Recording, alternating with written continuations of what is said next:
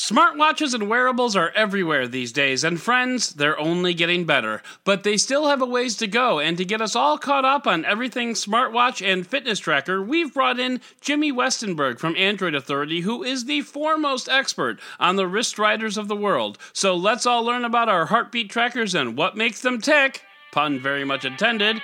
It's the Benefit of a Doubt podcast.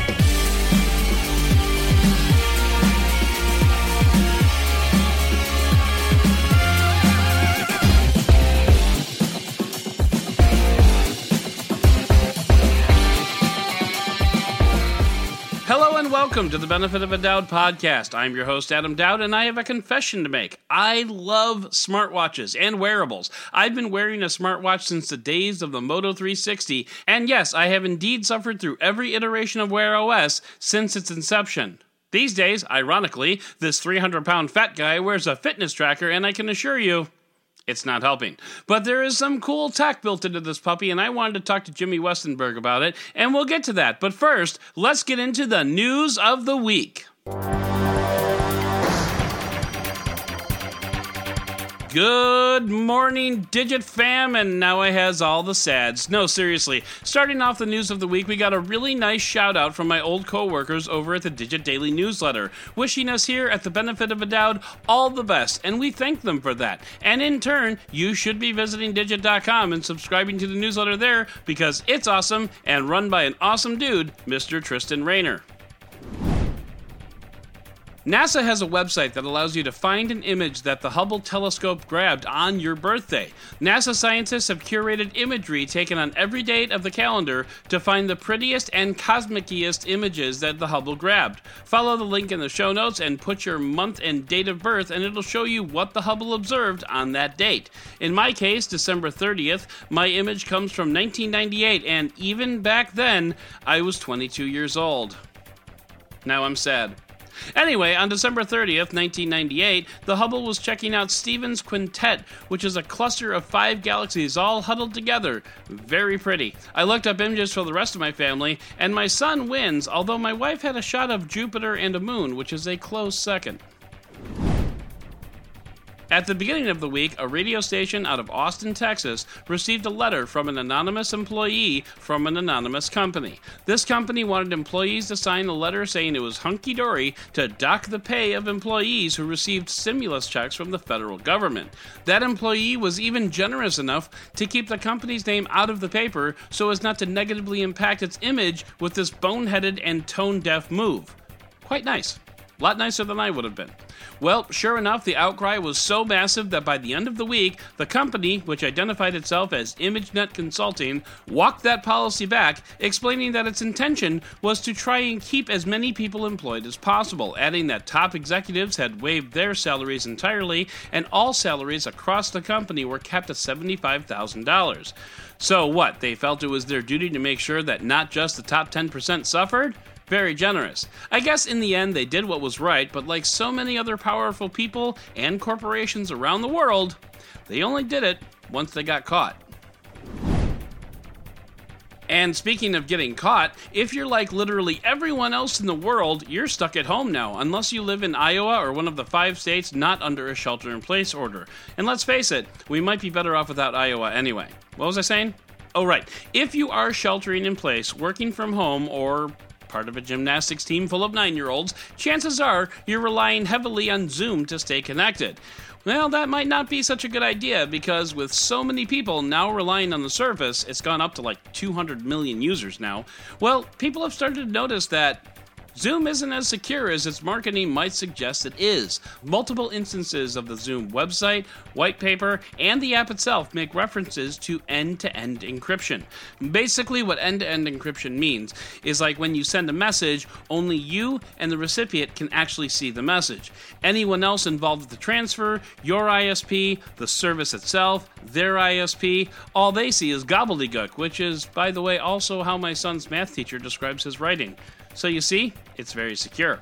Well, Zoom doesn't do that. They use what's called encrypted transport, which is similar to the HTTPS protocol.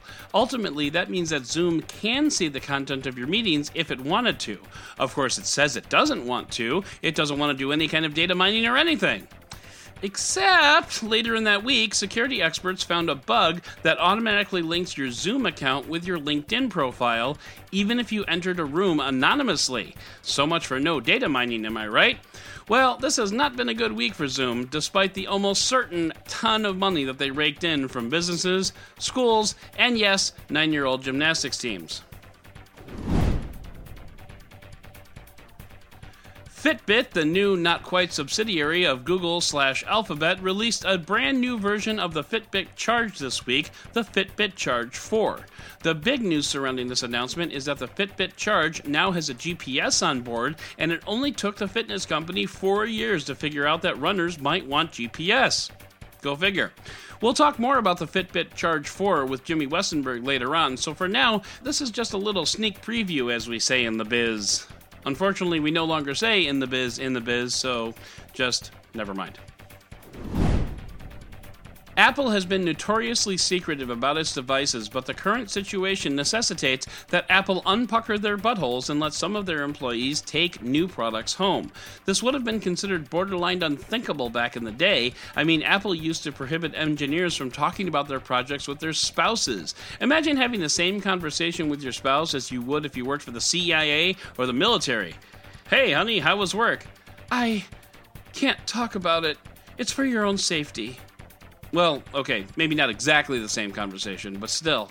Apple expects engineers to keep work product locked away even while at home, and other measures taken are outlined by Bloomberg. And I suppose in the end, we should be happy that Apple is at least acknowledging that workers do need to work from home, rather than just pretending none of this is actually happening, which is what it usually does.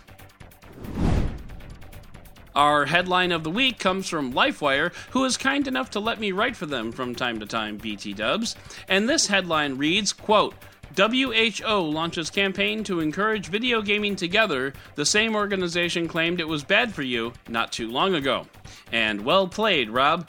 The World Health Organization recognizes that times have changed, and for now, the community brought to you by gaming may actually be the only socialization you actually get to do. My son can attest to this. If not for Fortnite, he wouldn't talk to anybody.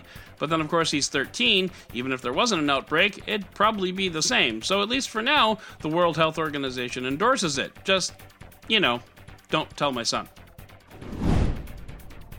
The two-horse CPU race between Intel and AMD got a bit of a jolt this past week as Razer released the Asus ROG Zephyrus G14, packing a brand new AMD Ryzen 9 4900HS chip. Historically, AMD processors have been cheaper and not as powerful as their Intel rivals. That, however, changes with the Ryzen 9, with some saying it could stand toe-to-toe with Intel's top-of-the-line processor. It's got 4 cores, 16 threads, and runs at 3 GHz with occasional gusts up to 4.4 GHz. That's a weather joke. The Verge says that AMD has rewritten the rules of what a gaming laptop can be. Meanwhile, Digital Trends says that AMD has dropped the mic like Obama in 2016 before he realized just who was going to pick that mic up. And honestly, at $1,500, this gaming laptop is a pretty good deal. I'd be lying if I said I wasn't at least a little bit tempted, if for no better reason than to play Half-Life Alyx, but $1,500 is a lot for one VR game. Of course, if you happen to be in the market for a gaming laptop, this should be near the top of your list. Apple bought up the popular Dark Sky weather app and promptly announced that it would be killing the Android version of the app. Now you might be thinking, who cares? And if so, you're kind of in my camp. I'd never heard of the app prior to this announcement, but this is a very popular weather app, if such a thing is possible. Joe Hindy, former podcast partner and current app guru over at Android Authority, called it the best weather radar of all times. And seriously, people, we're talking about a weather app here, right? Personally, I use AccuWeather for 2 reasons. One, its Minutecast feature is scary accurate. And second, AccuWeather was one of the only apps to develop a WebOS app back in the day, and that alone earns my loyalty. The Sprint T-Mobile merger is complete, and I'm sorry to say that John Legere has stepped down as CEO. This makes me sad because that guy was batshit crazy on his best days, and I will miss his Un-carrier announcements because you honestly just never knew what to expect, and even after you figured it out, you were wrong. Now, on to more serious matters. In the US, there is now less carrier competition. Yeah, sure, Dish Network bought up a bunch of prepaid mobile subscriptions, so it will be a fourth carrier. You can't see it, but I'm using air quotes. The new T-Mobile, as it will be called going forward, is still the smallest of the big three carriers at around 120 million subscribers, so it will continue to nip at AT&T and Verizon's heels. But if anyone thinks that Dish Network will keep T-Mobile in check, well, that's just adorable. And at the end of the day, is there anything we can do about it? Not really. Just pray that T-Mobile forgets how to make money for the next few years. Walt Disney World released a free online course through Khan Academy, which shows how the sausage is made over there. The courses surround how the Imagineers go about creating attractions and characters. It sounds like a fascinating course, and despite the fact that this news story comes from kidsnews.com, I can think of more than a few adults who would be interested in getting an inside look at the parks, which really are the happiest place on Earth. And let's face it, we could all use a little happy these days. YouTube is losing creators to TikTok, so YouTube is fighting back by copying TikTok. YouTube Shorts will be the new format for the video platform, and if you're wondering what it'll be like, just imagine literally any TikTok video you've ever watched, hopefully with less lip syncing. I mean, it's not that I don't like lip syncing, except most people are kind of bad at it. The dances are cute though, so as long as YouTube Shorts have dancing, maybe it'll be okay. I'm just kidding. No, it won't. Remember a couple of weeks ago when Google wanted to release that bike rider's information to the police because he rode his bike next to a house that was getting robbed? Well, now, Google is releasing anonymized, again, air quotes, personal location data to the federal government to help track the spread of COVID-19 and what could possibly go wrong with that. And finally, we have some surprising news at the end of the week to round it off. The first comes from HBO, who announced a bunch of free content coming to its HBO Now and or HBO Go app, which as far as I know are basically the same with different names.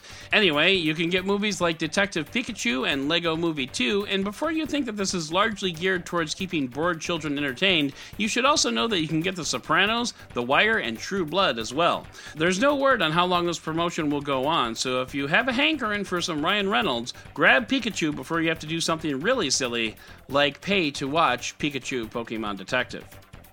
And finally, Apple relented on a long-standing policy that anything purchased in an iOS app had to come through Apple's payment system, and therefore Apple earned its 30% commission. Apps like Amazon Prime Video were always forced to redirect purchases to Amazon's website before it could feed that video content through the app. It was not an awesome system.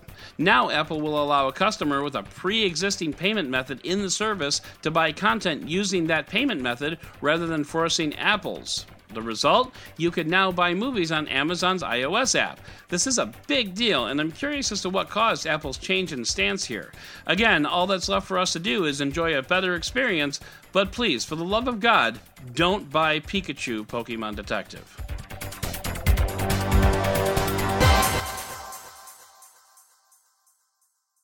Smartwatches have been adorning our wrists for years now, and it's become quite the complicated field. From Apple to Google, from Fitbit to Garmin, there are a lot of choices out there, and it's hard to be sure which one is right for you.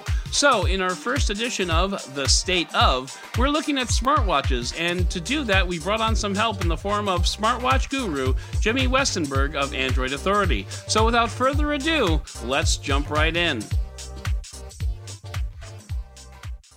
Our guest today on the Benefit of a Doubt podcast is Android Authority's own Jimmy Westenberg. If you've read any news at Android Authority, it has crossed his desk. But more germane to our conversation today, Jimmy is Android Authority's resident expert on all things smartwatch and fitness wearable. From Garmin to Fitbit to Android Wear to watchOS, no wearable has evaded his slender wrist that can drum with the best of them. Jimmy Westenberg, welcome to the podcast. Hey, Adam.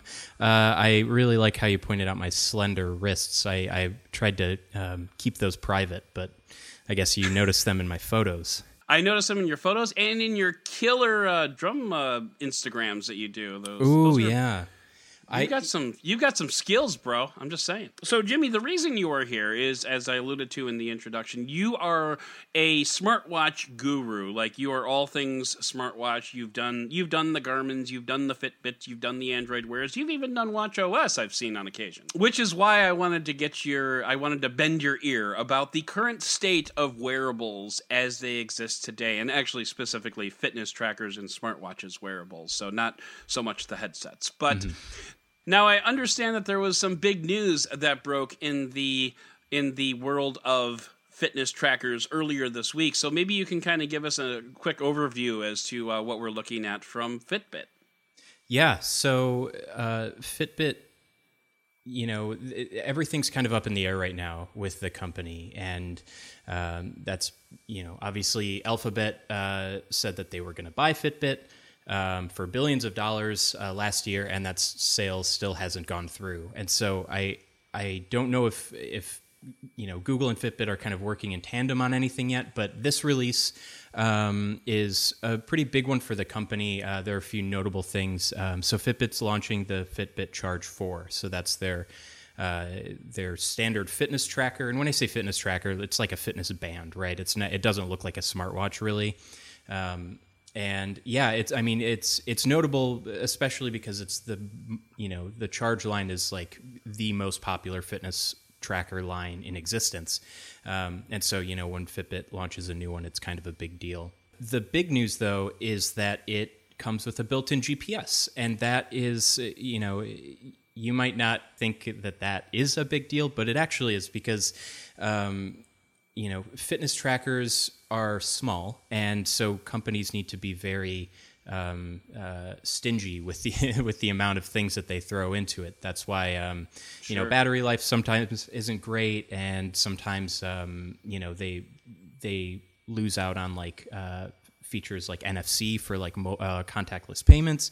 But Fitbit has for some reason been so far behind with not including GPS, built-in GPS into their fitness trackers, and I have no idea why, but they're finally adding it to this one, and yeah, so that's great. So everybody that buys a Fitbit Charge 4 will now have a GPS on their wrist, so that's great. Nice. It's one of those things where it's like, really, you're not going to put that in? Okay, all right, cool.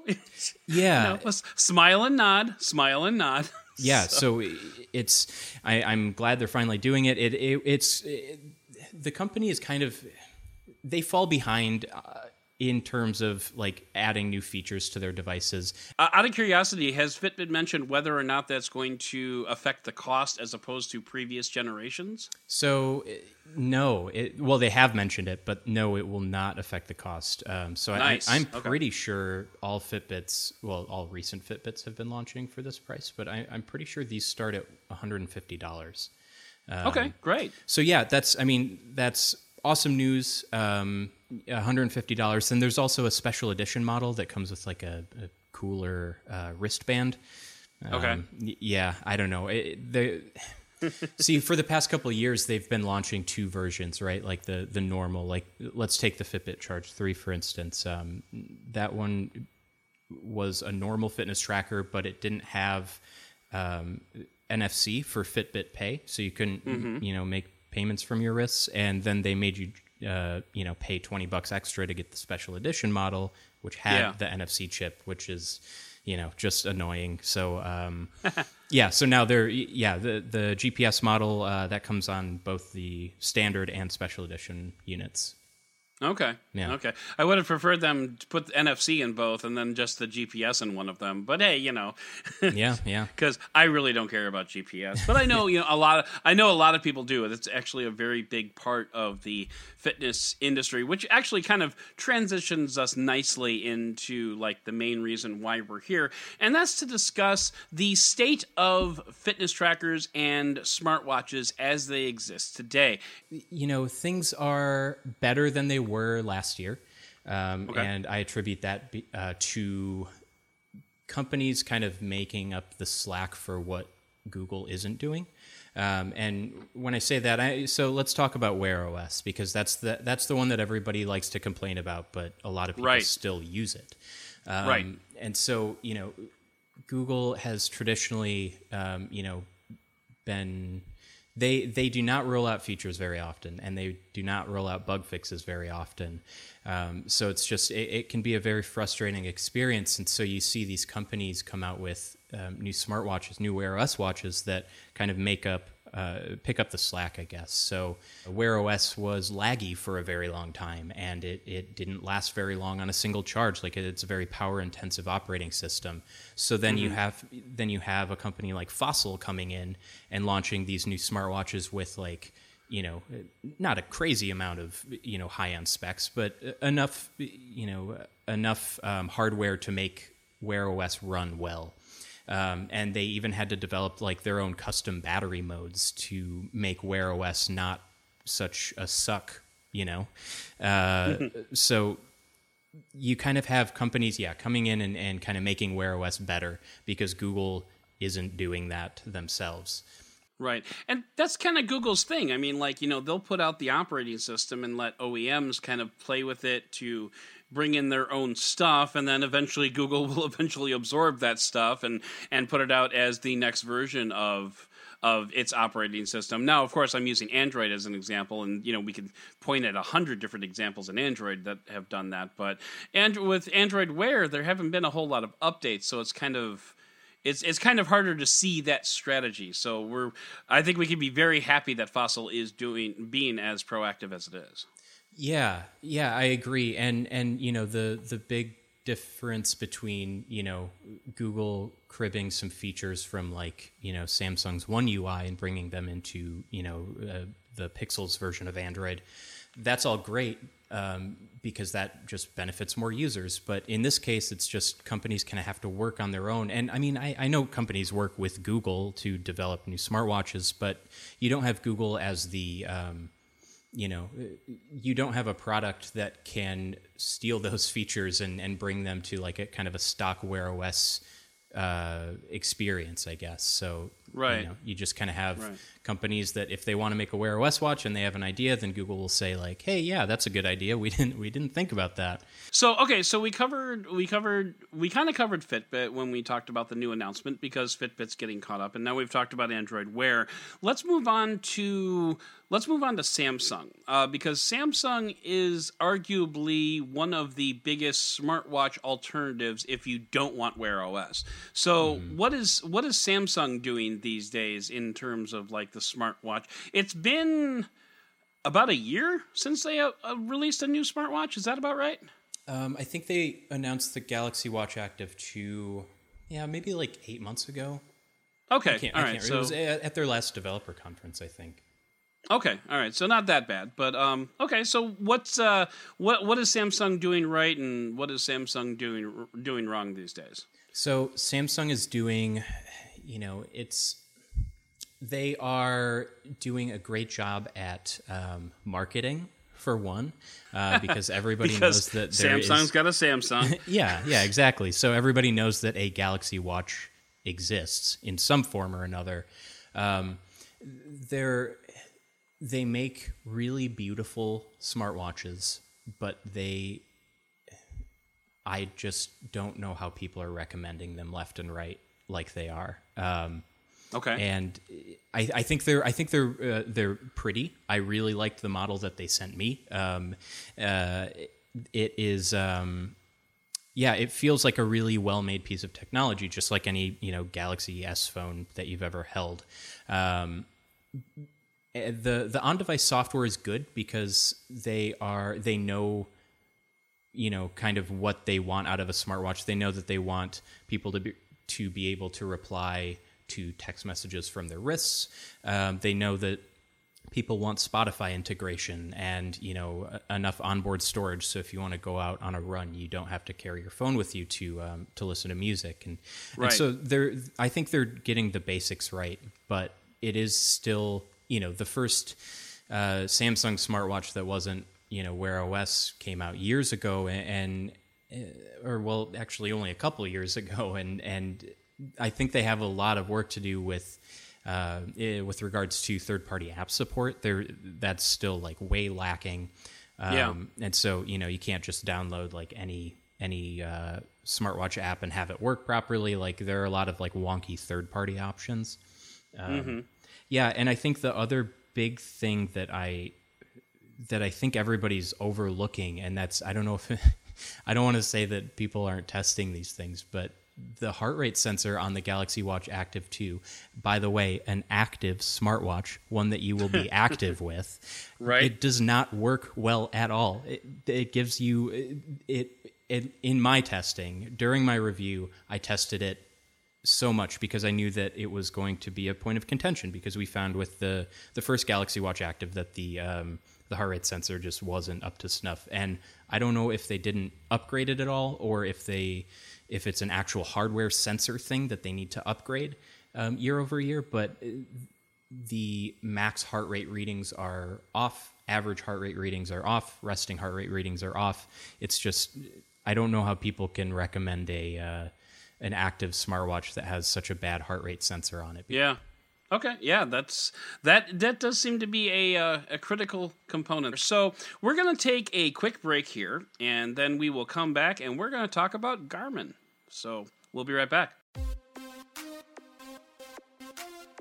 Hey there, are you enjoying this interview? Did you know that we actually talked a whole lot longer? Well, if you're a patron of this podcast, you would, because while you're listening to a cut interview here, the full interview is available at patreon.com/benefit of the doubt. Just $2 will get your foot in the door enough to listen to the full interview. At $4, you get invited to our Discord channel to have some great discussion and community. So join today at patreon.com/benefit of a doubt. That's patreon.com/benefit of a doubt. Sign up today, support the show, and become a friend with benefit.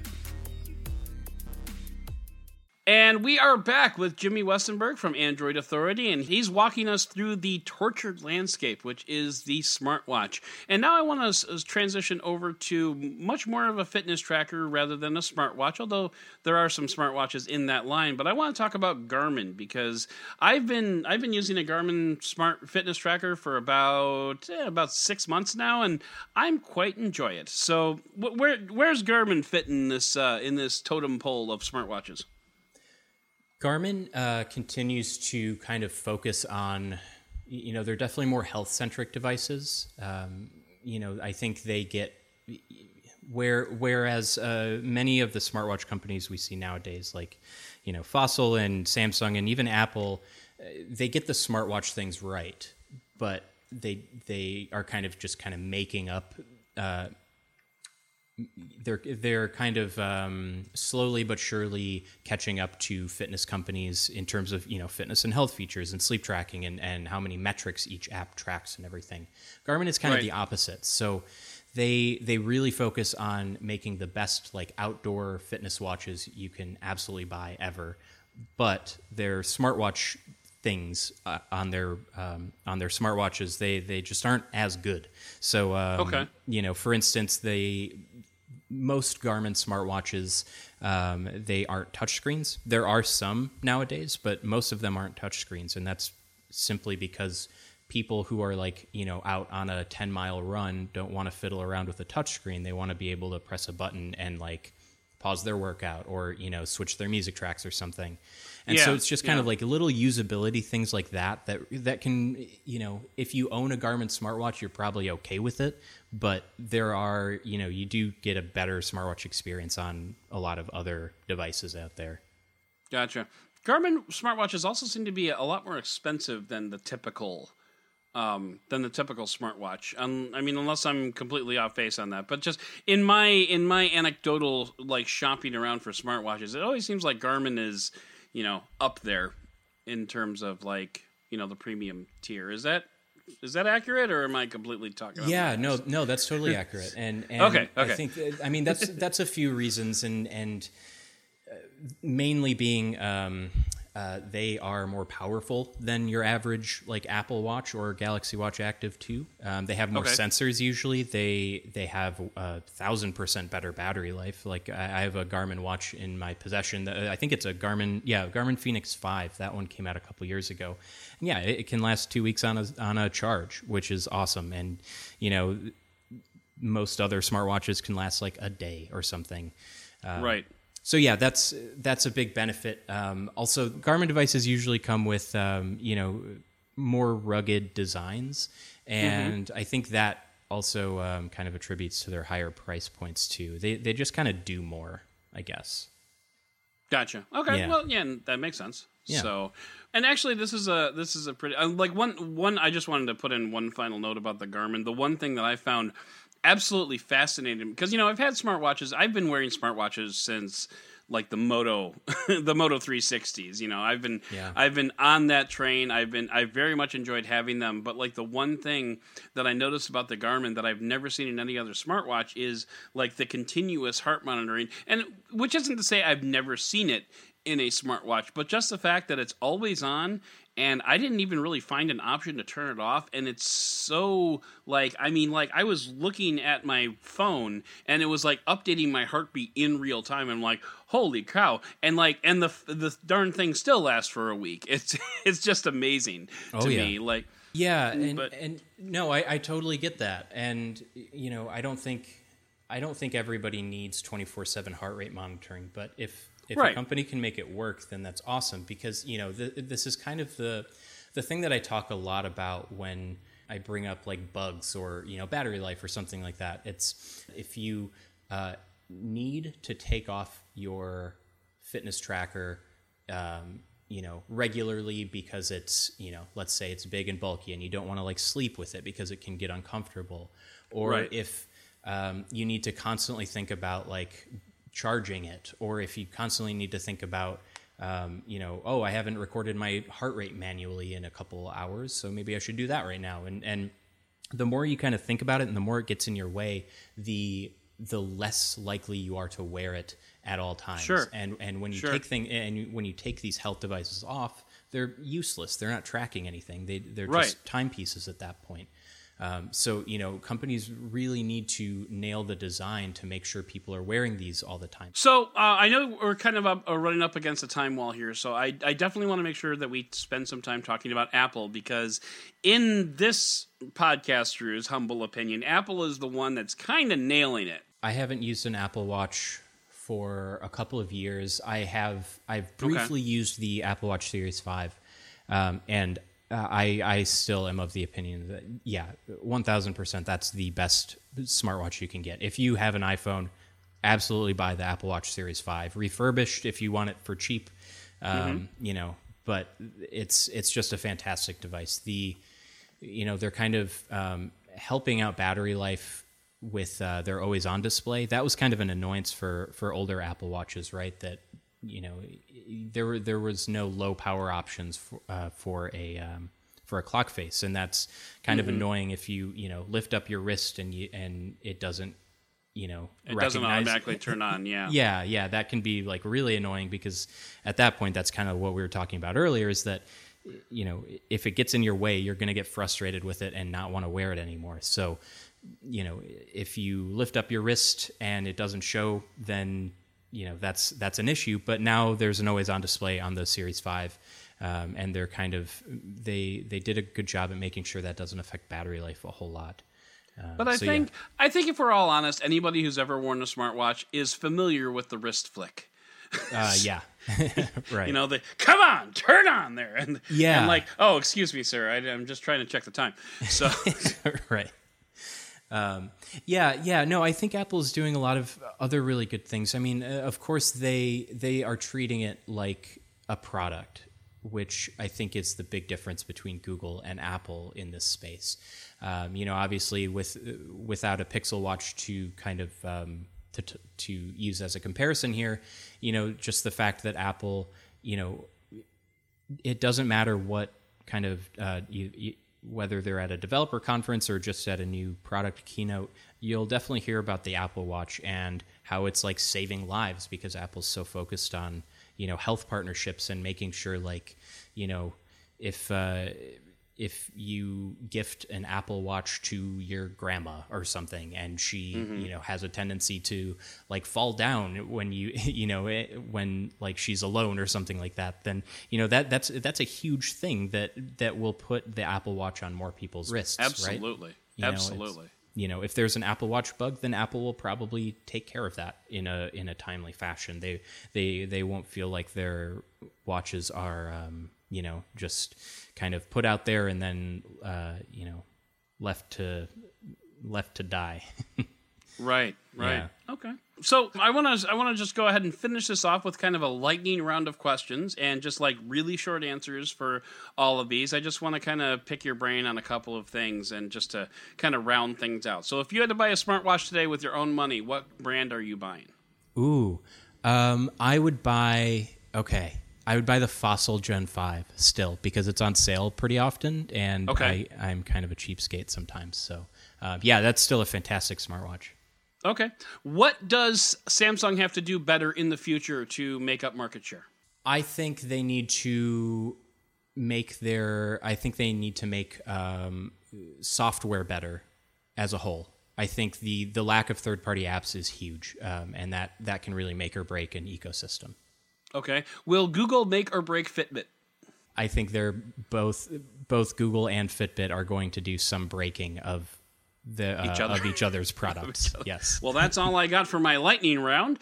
All right. Well, Jimmy Westenberg, I thank you very much for your time and for coming on and giving us the skinny on all things smartwatch. And of course, if you would actually do us a favor and kind of tell us where we can find you, not like we don't already know. So on the interwebs, where can we find you?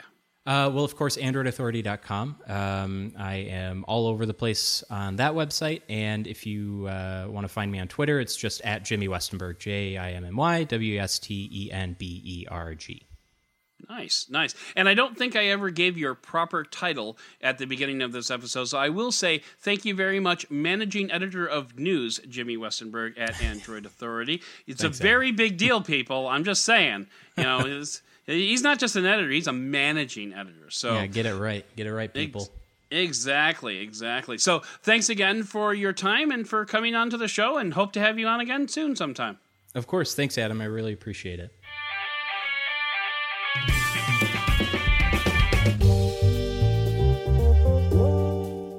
So that's going to do it for this edition of the Benefit of a Doubt podcast. I'd like to thank Jimmy Westenberg for coming on to chat with us about all things smartwatch, and be sure to become a patron of the show to hear the whole interview. Thanks as always to my co-producer, Clifton M. Thomas, for all of his hard work, but most of all, I thank you for listening, I thank you for subscribing and reviewing, hint, hint, and I thank you for giving me the benefit of the doubt.